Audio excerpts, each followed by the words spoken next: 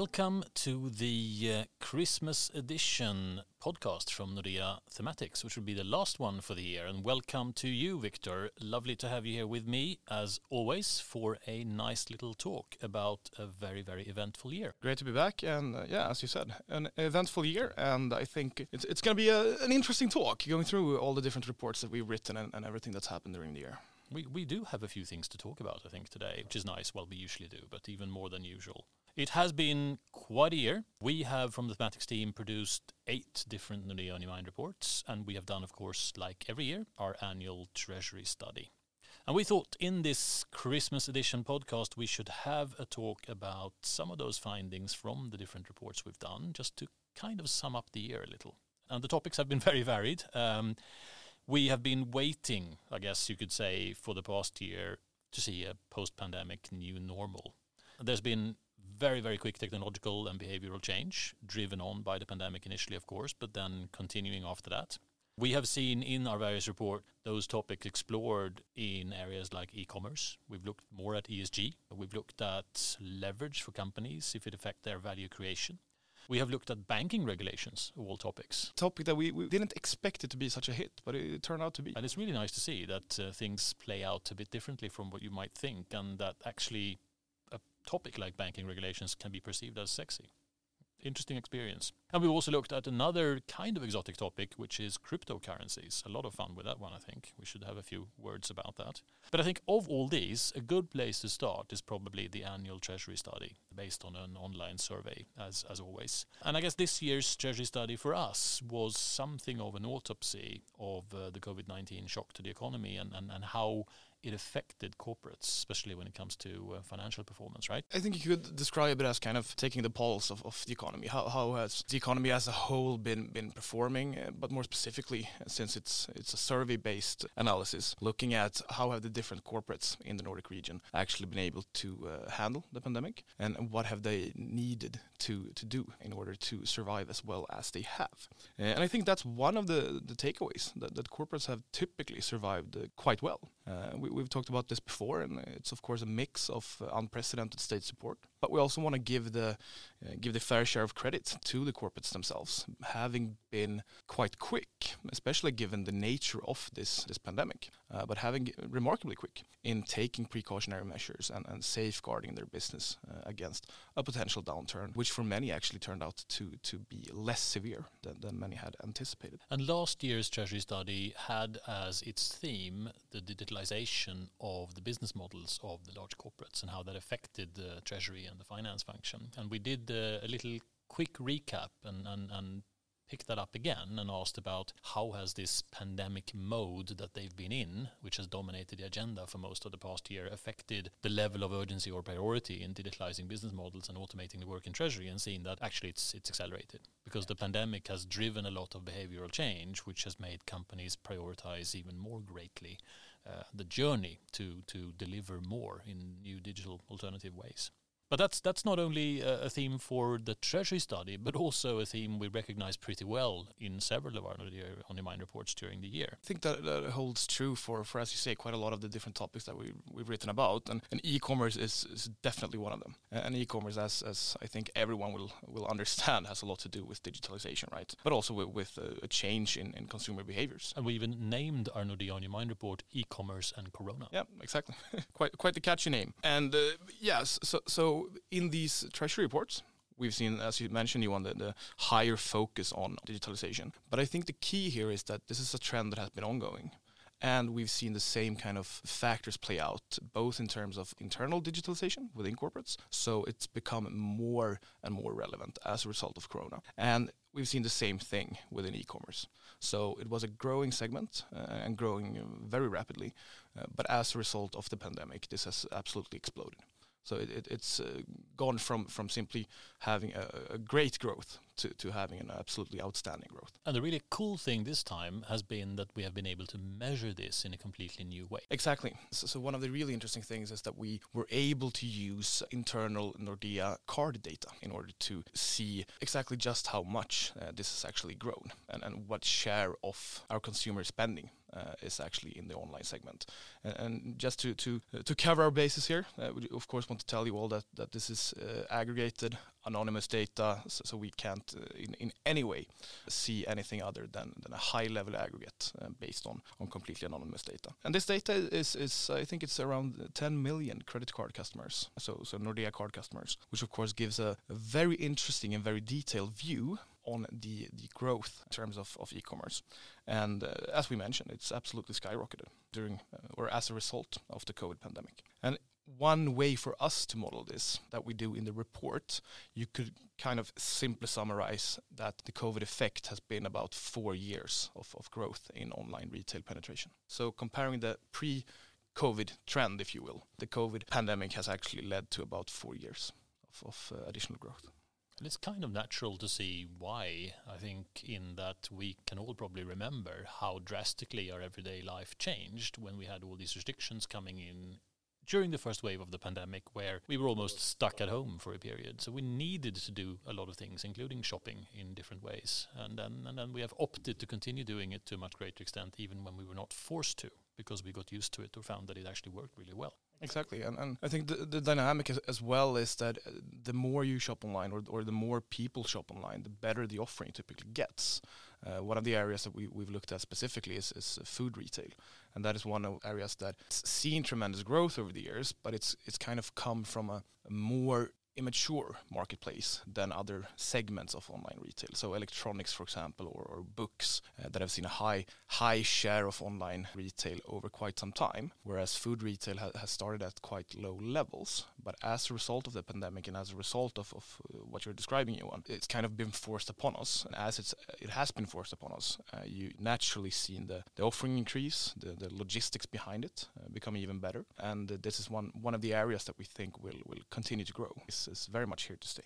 But from that, I think we can move on quite quickly here, since you mentioned the kind of change in how we work and where we have been spending our time, which of course has been one of the reasons for this increase in e-commerce. But we also looked at this from a different perspective, you could say, in terms of where do we work and where do we do what type of work in our report called Office Space. Indeed, and it was natural for us to choose that title for the report, of course, since we were pretty clear about what we wanted to explore, which was the new ways of working and how it might affect our need for and our use of office premises going forward, which is of course interesting from a number of different perspectives. But it was also a fantastic opportunity for us to pay homage to one of our favorite cult comedy movies with the title Office Space from 1999. For any listeners who have not seen that movie, we would strongly from the thematics team recommend that you do. We even pay tribute to it in our presentation on the topic. We could not help ourselves. And of course, we couldn't simply avoid using that title. No. It had to be done. Yeah, it had to be done. So I'm happy that that's now sorted. And in the report, we note with great interest that based on Google mobility data for people in the Nordic region, when making the comparison of normal levels of workplace mobility, in other words, how much time we spend traveling to or from work or at work before the pandemic and during the pandemic and after the pandemic, we can see that, of course, there was a huge reduction in workplace mobility when social distancing measures were in effect. But even by September this year, after most of those societal restrictions had been lifted to a very great extent, workplace mobility remained pretty far below the levels they were prior to the pandemic, meaning that even when we were not forced to, we had a greater level of remote working for all of those who have white-collar jobs out there in the economy than was the case before. Taking an even longer perspective, I mean, why would this continue to be the case, if I ask that question? Similar to what we saw in e-commerce and shopping habits, what has happened to a degree is that many have discovered that having an element of flexibility in the ways that you work has been extremely helpful and actually helped productivity. The flexibility makes it possible to accomplish even more by not necessarily needing to be at your office or at your desk every day at all working days during the year. And this could have big potential implications for how much office space will we need, what will we use it for, and how does it need to be configured. And we believe that a lot of this change that we have seen, as already indicated by the reduced workplace mobility, even after societal restrictions have been lifted, will be more permanent in nature, and that this means that going forward there is going to be a need for more of a reason, and perhaps different reasons, for us to actually go to the office to work. It's not just that it's the norm that we do, but it is more a matter of if we are going to bother doing it, we do it because what we want to do in the office is different from what we are able to do or do better at home or somewhere else working remotely. Would you say that the purpose of the office has become more clear than it was before? I think that's the trend that we are seeing, and then that's going to crystallize more clearly in the coming years to what degree this is going to happen. But overall, what we conclude in the report is that there is a potential there, a great potential there, to reduce the amount of office space needed in headquarters buildings or similar for white-collar employees. But that will require flexibility also on part of the employer in terms of spreading out the number of people who will be in the office at the same time at any given point in time. Because if everybody shows up on Tuesdays and Wednesdays and Thursdays and nobody on Mondays and Fridays, you're still going to need offices which can house everybody there at the same time during those days of the week. So there needs to be a flexibility in the flow of people coming into work. But there's also, we think, going to be pretty significantly increased polarization in the need for and the demand for different types of office buildings, because you will need to have buildings in attractive locations with good technology so that you're able to connect with people who are joining in remotely with good Wi-Fi, screens, audio equipment, and all those things necessary to work on that basis, and which also have areas within the buildings which are good for collaborative work. So very old-fashioned, traditional headquarters buildings with vast office cubicle landscapes are not going to be in such great demand simply because that is not what you need them for. So collaborative space, but also this interface between the people working from home, people working in the office. So the technological aspects, the digitalization aspect, as well as the collaborative aspect. And the location and the quality of the building needs probably in many cases to be such that you actually tempt your employees to want to come in and use the offices to work doing those things, as their ability to work remotely is much greater than it was before, and that's therefore a more easy option for them to choose as an alternative. Perhaps related to behavioral changes, we have written yet another report on the topic of ESG. The topic of ESG is not one of these behavioral changes that has been kind of catalyzed as much or has materialized from the COVID pandemic itself. But this is more of a long-term nature that we've seen this development within the ESG area, with it becoming more important, typically for everyone in society, from consumers to corporates to investors, etc. And this is also why we've looked at different types of ESG topics over quite some time. This year we wrote a report called ESG Reaping the Rewards. So if you want to share what we looked at this time, what is new this time around? And I think the title is kind of telling in that there is, well, if you want to be a bit mean, you could say that there is a new ESG specialist born every day of the week. It's of course an area where there is such a rapid behavioral change and where the demands and expectations from society are developing so quickly that there is also a need for a lot of new specialists in this area to be able to help not least companies navigate how to address this. We, as always, when we write our thematic reports, try and take the large corporate perspective, and we wanted to be pretty concrete in how we approach the topic this time. It's a favorite. We keep coming back to ESG topics. I mean, they tend to be very long-term and strategic, so it's natural for us to look at them in our thematic research. And there are a lot of things happening. Exactly. And in this case, what we wanted to do was to look at ESG ratings as a tool to measure, is a corporate performing strongly or weakly when it comes to sustainability. It's a very natural potential tool to use, but it is a pretty new area. They have been around for 10, 12 years in a meaningful way, meaning that it's a bit of the Wild West in the sense that there is not nearly as much harmonization between different rating providers as you would find in the very mature area of credit ratings. They differ greatly. The methodologies and approaches have a huge level of divergence, meaning that as a corporate you can be forgiven for being a bit confused about how can we be so different in the eyes of different rating providers? How can the outcome be so different depending on who actually rates us for ESG?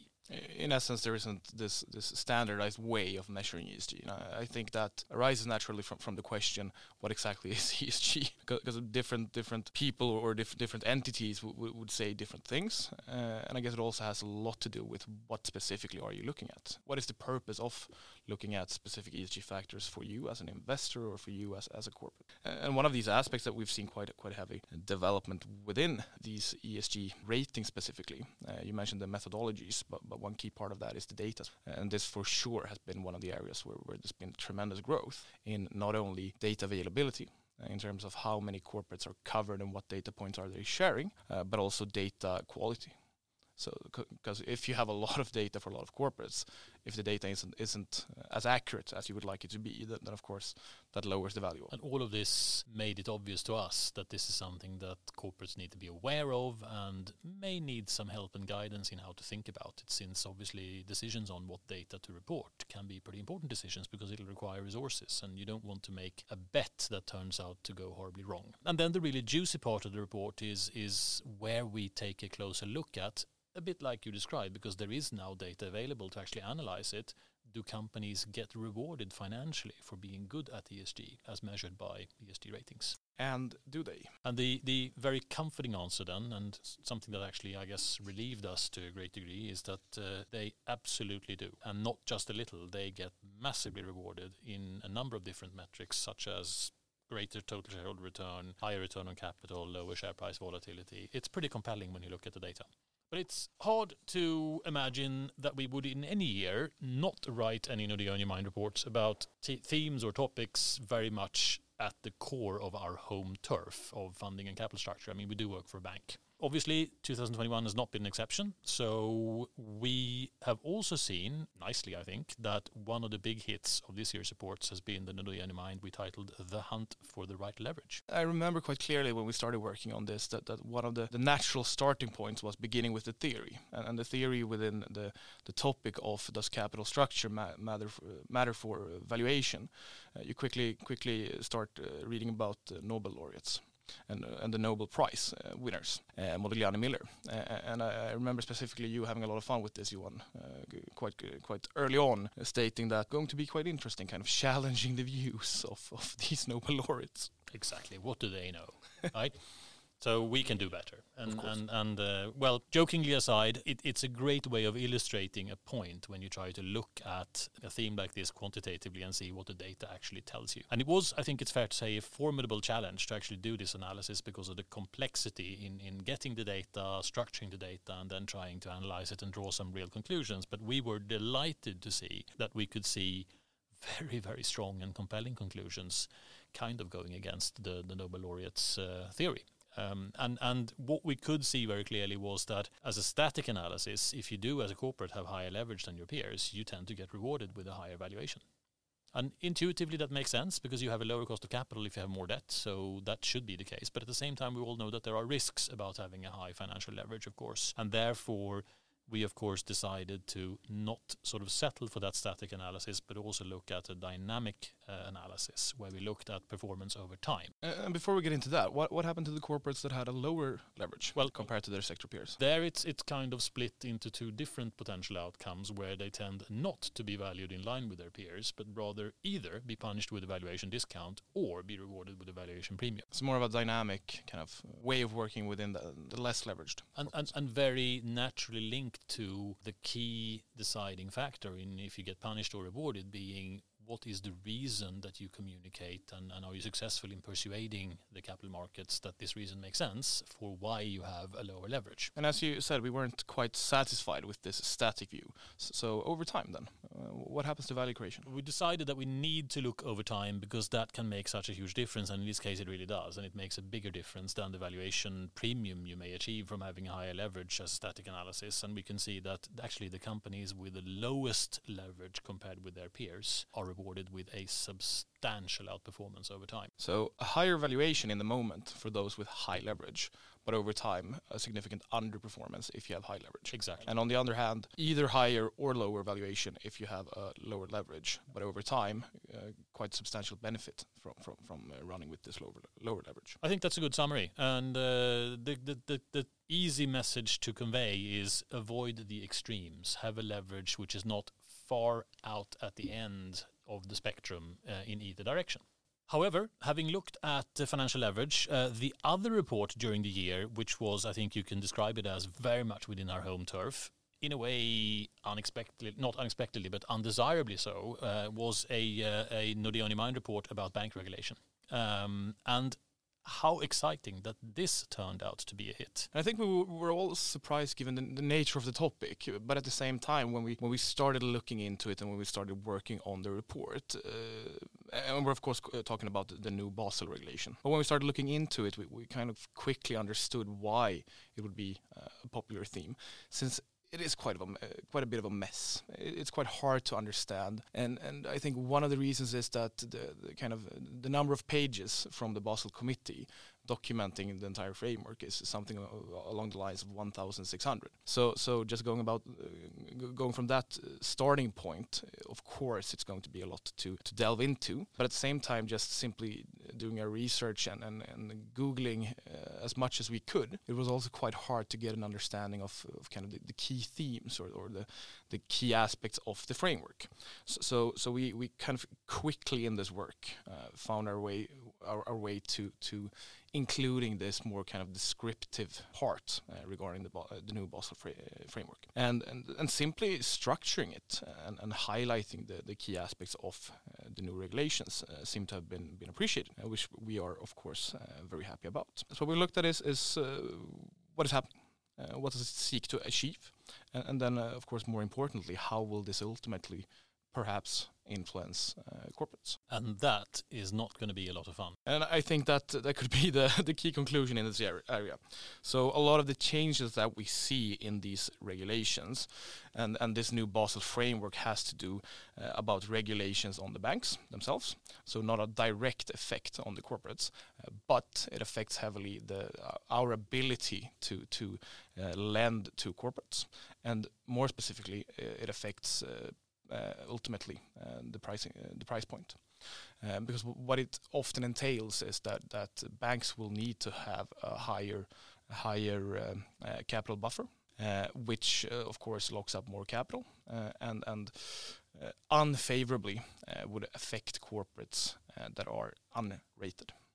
So taking all this together and the different methodology changes in this new framework, the kind of main losers, you could say, are the unrated corporates. Funding becoming more expensive for them. Exactly. Speaking of expensive, Johan, you mentioned early on that we've had a quite interesting look into the topic of cryptocurrencies. And I think it probably hasn't avoided anyone's attention that this is an area that is being talked a lot about. But at the same time, it's quite hard to actually know who to listen to, who to trust, and what is actually happening, because a lot of people have different agendas, and a lot of people are oftentimes pushing this concept of cryptocurrencies quite heavily. So we had a look at this. As I said, speaking of expensive, just one thing that we highlight in our report about this is that Bitcoin, for example, has I think it was something of a 15,000% increase in the last 5 or 6 years. Which is a good return compared with what you get on a 10-year German government bond. So understandable that there is a lot of interest, of course, but it's not just interest. I mean, you can very, very justifiably describe what we're seeing and have seen for the past couple of years, not least when it comes to cryptocurrencies, as massive hype. I think it's been easily one of the most fun topics this year, and not least because there is such immense hype and so much smoke and mirrors around this topic that we really were quite keen to try and disperse and see what's really going on. We wanted to give kind of a light-hearted and easily digestible description of what they are and how they work, and of course why there's been this massive hype around them. So we're not gonna dig deeper into the specifics of how cryptocurrencies work in this summarizing podcast. But I think you can safely just state that currently we don't really see any major use case for corporates when it comes to cryptocurrencies. No, and to be very clear, we do consider blockchain technology to be super interesting. And I think both you and I have the personal views that there are in the future very likely going to be highly interesting and also for large corporates useful applications coming based on blockchain technology. Looking at today's cryptocurrencies, that's not really it. There is, at the moment, from a typical Nordic large corporates perspective, not any compelling functional use case, any actual useful reason to make payments or receive payments with cryptocurrencies. And in addition to this, you have the ESG aspect as well. which is dual, I guess, in that on the one hand, you have a reputational risk problem being associated with a means of payment where a great share of the volumes they are used for today being related to illicit purposes. And that's, of course, an ESG risk that few large corporates are particularly keen on taking. But the other aspect is because of Bitcoin being the biggest cryptocurrency in use in the world today, representing about half of the total value of all cryptocurrencies, Bitcoin being designed in a way that, because of its verification mechanism requiring a lot of calculations and processing power, there being inevitably a huge energy consumption necessary to just process Bitcoin transactions. And that's also an ESG problem, which by design cannot go away. So being able to get around that, you would need to have other cryptocurrencies than Bitcoin. And of course, you have the aspect of the illicit spending when it comes to cryptocurrencies. So cryptocurrencies, or at least some of them, or the majority of them, depending on how you look at it, are used in criminal activities. And ultimately, with these ESG risks, as we mentioned before, since ESG is a topic that is developing, it's maturing and it's growing in its importance, this simply won't go away, these worries about ESG related to cryptocurrencies. And I think our takeaway is that corporates need to be aware of this and need to look at it with the view that they don't want to end up in a scandal related to this, since it will negatively affect their ESG work and their ESG scores, and of course how they are viewed by society. That's something that both they and their owners will care deeply about. And then speaking of owners, this is one of the more recent report that we released. This was a really interesting topic for us to look at, because we wrote this report called The Ideal Owner. And in this report, we were kind of curious to have a look at whether the type of owner actually matters for financial performance and value creation for corporates. And I think the starting point for us was that a lot of us, our listeners, as well as you and I, Johan, we have our views on what different owners are like and what priorities they have. And I guess we wanted to check whether or not these assumptions are true and how they affect corporate performance. Definitely. And we were also curious about what does ownership of European large companies actually look like? Who are the big owners out there? So we needed to decide what kind of data to try and look at to explore this topic. And it was a bit of a challenge, but we opted to analyze listed large companies all over Europe. So we decided on all companies with a market value of 500 million euros or more, which gave a universe of about 2,200 companies. So again, like several times this year, a pretty big analysis. Big analysis, a lot of data, a lot of challenges, of course, in obtaining the data and being able to analyze it, but a lot of interesting findings, you could say. Absolutely. And to try and be able to see any differences and also to get a clear view of what the ownership landscape looks like, we in the end opted to split different types of shareholders of these listed companies into 4 owner categories. So we split them up into financial institutions, private equity, state or government, and strategic entities. And strategic entities, just to be clear, that's the sort of owner which would be a founder, an entrepreneur, a family office, or a foundation, or an investment company. So some sort of entity where the owner has a long-term commitment and involvement in the business, which goes beyond a pure investment in a share. And simply aggregating this data and looking at the ownership landscape in Europe, we found, I guess you could say, 3 different ways of ownership depending on region. Exactly. When you look across Europe, who the big owners are, one way of getting a better understanding of the ownership approaches that you can find is to split them into 3 different, what we call ownership models. There is the continental European ownership model, where typically you have a strategic entity as a major owner in listed companies, and where typically that strategic entity has a pretty significant ownership stake, so that there is a large influential owner. And strategic entity in this case are the what you mentioned before, so investment companies, for example, with perhaps a longer time horizon in their investments, but also the state-owned corporates. So those with a strategic agenda that goes beyond the purely financial agenda. And typically with a long-term time horizon for their ownership. And in contrast to this continental model, there is the Anglo-Saxon ownership model, which is what I usually would call companies which have widely held shares. And the way that looks is that the overwhelming majority of the ownership of the listed companies is financial institutions. investors. And you would also typically find that no individual owner is that big relative to the others.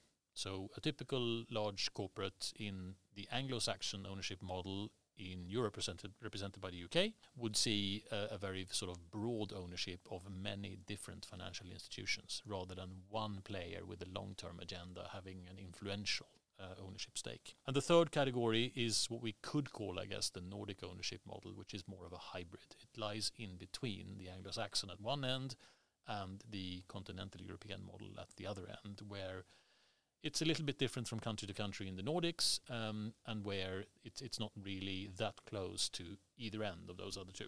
And then using this categorization of the data and looking at how it affects value creation and financial performance, I guess the simple question is, does it? And the answer is fortunately yes, in a big way. And that was also, I think it's fair to say, for us a big relief given the complexity of the data. But we found, I think it's fair to say, even more striking conclusions when we looked at the data than we had hoped to be able to see when we started the work on it. There are very clear differences in the level of leverage and the level of return on capital, and also investments, capital expenditure for companies with different types of owners. Those are very notable, and they pretty much conform to, I think, the expectations typical observers, you and me included, would have before doing the analysis. Just to mention one example, listed companies with a major private equity owner do invest considerably less relative to those with other types of owners. So that kind of confirms how we perceive that the value creation model for private equity players works. But there are also, very, very importantly, big differences in performance over time. Looking at total shareholder returns, the companies which have strategic entities as a major owner have by far the best performance over time when it comes to value creation. And interestingly, companies with the state as a major owner have by far the worst total shareholder value creation over time. So it's quite the case of a clear difference in how the companies run, and then what it results in terms of value creation and total shareholder return. But if I want to put you on the spot here, you want to just, if you want to summarize here the key reasons behind this, why is there such a big difference in terms of returns? That is truly the interesting question to ask, if there is a single driver or factor which accounts for why the differences are so great. But I wouldn't really claim to have the universal answer, but if I wanted to make an attempt at describing why it seems to look the way it does, the way I would describe it is that it seems like companies with a strategic entity as a major shareholder have been the best historically at finding the sort of sweet spot, the ideal balance between investing for the future, but also having operational excellence and the discipline in their spending not to take those big decisions which are really turning out to be very, very bad with consequences for years. So I think it's a matter of getting the balance right, where that's where they come out so well. And with that, I think we have run out of reports to talk about for this year. But what a year it's been. We've written about quite a few different things, and I guess they vary wildly in their themes. And it's been quite interesting not only to follow up on the effects of the COVID pandemic, but also to have a more perhaps longer term look at different aspects, such as the ideal owners, for example, or what may come of the Basel regulations.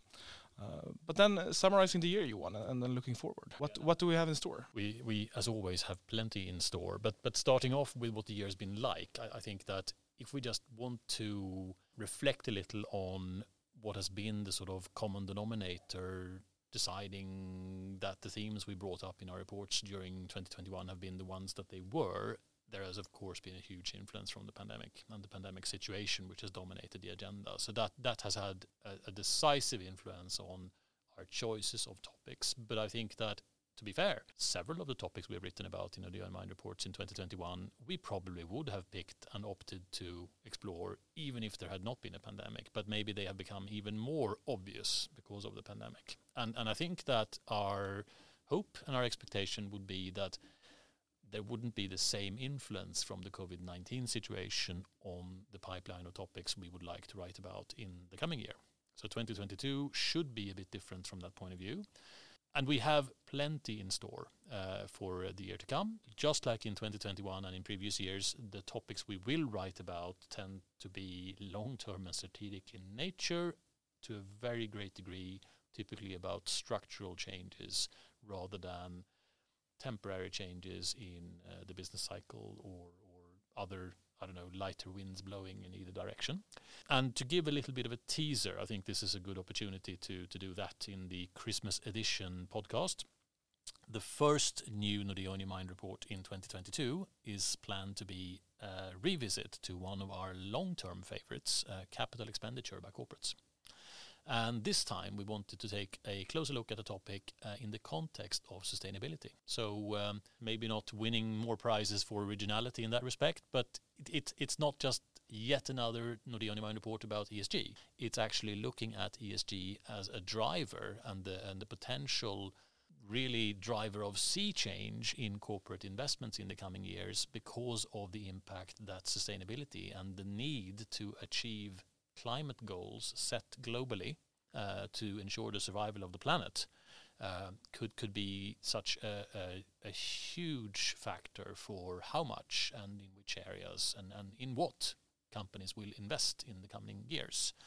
And it could even be the factor reviving corporate investments in the coming years, given that we have in prior reports seen that corporates have invested less recently than they have done further back in the past. So the working title for the first Nordea On Your Mind of 2022 is the very humble-sounding capital expenditure for saving the world. That should be a reasonable way to start the season, I think. We would absolutely hope so, at least. Definitely. So with that, thank you all for listening. It's been a pleasure, as always, to talk to you, Victor. Look forward to a new season after the Christmas and the New Year festive season. We wish all of you a Merry Christmas from us in the Thematics team. Thank you.